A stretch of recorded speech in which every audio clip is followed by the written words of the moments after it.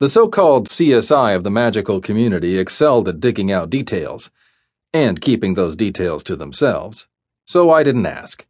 None of my business, no matter how curious I'd been. And then a few weeks later, the Wren, one of the most powerful talent currently alive on the East Coast, had taken this unknown girl to mentor. Gossip had flared immediately, of course. But when young Ellen didn't seem to be moving in her mentor's larcenous footsteps, nor, in fact, doing much of note at all, the talk turned to more interesting, immediate things.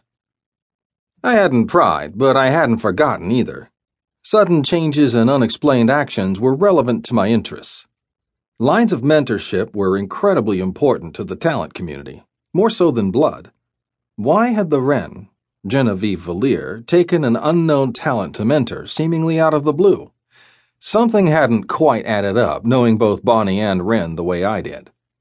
The two of them taking an interest in this girl meant something.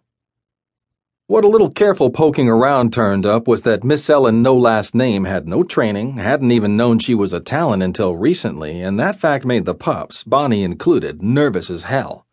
That, to a trained investigator like, say, myself, meant that Miss Ellen also had power. Power that the Wren had been asked to shape. Or control. And now powerful Miss Ellen had come looking for me. I suddenly wished for a shot of something stronger than caffeine to pour into my coffee.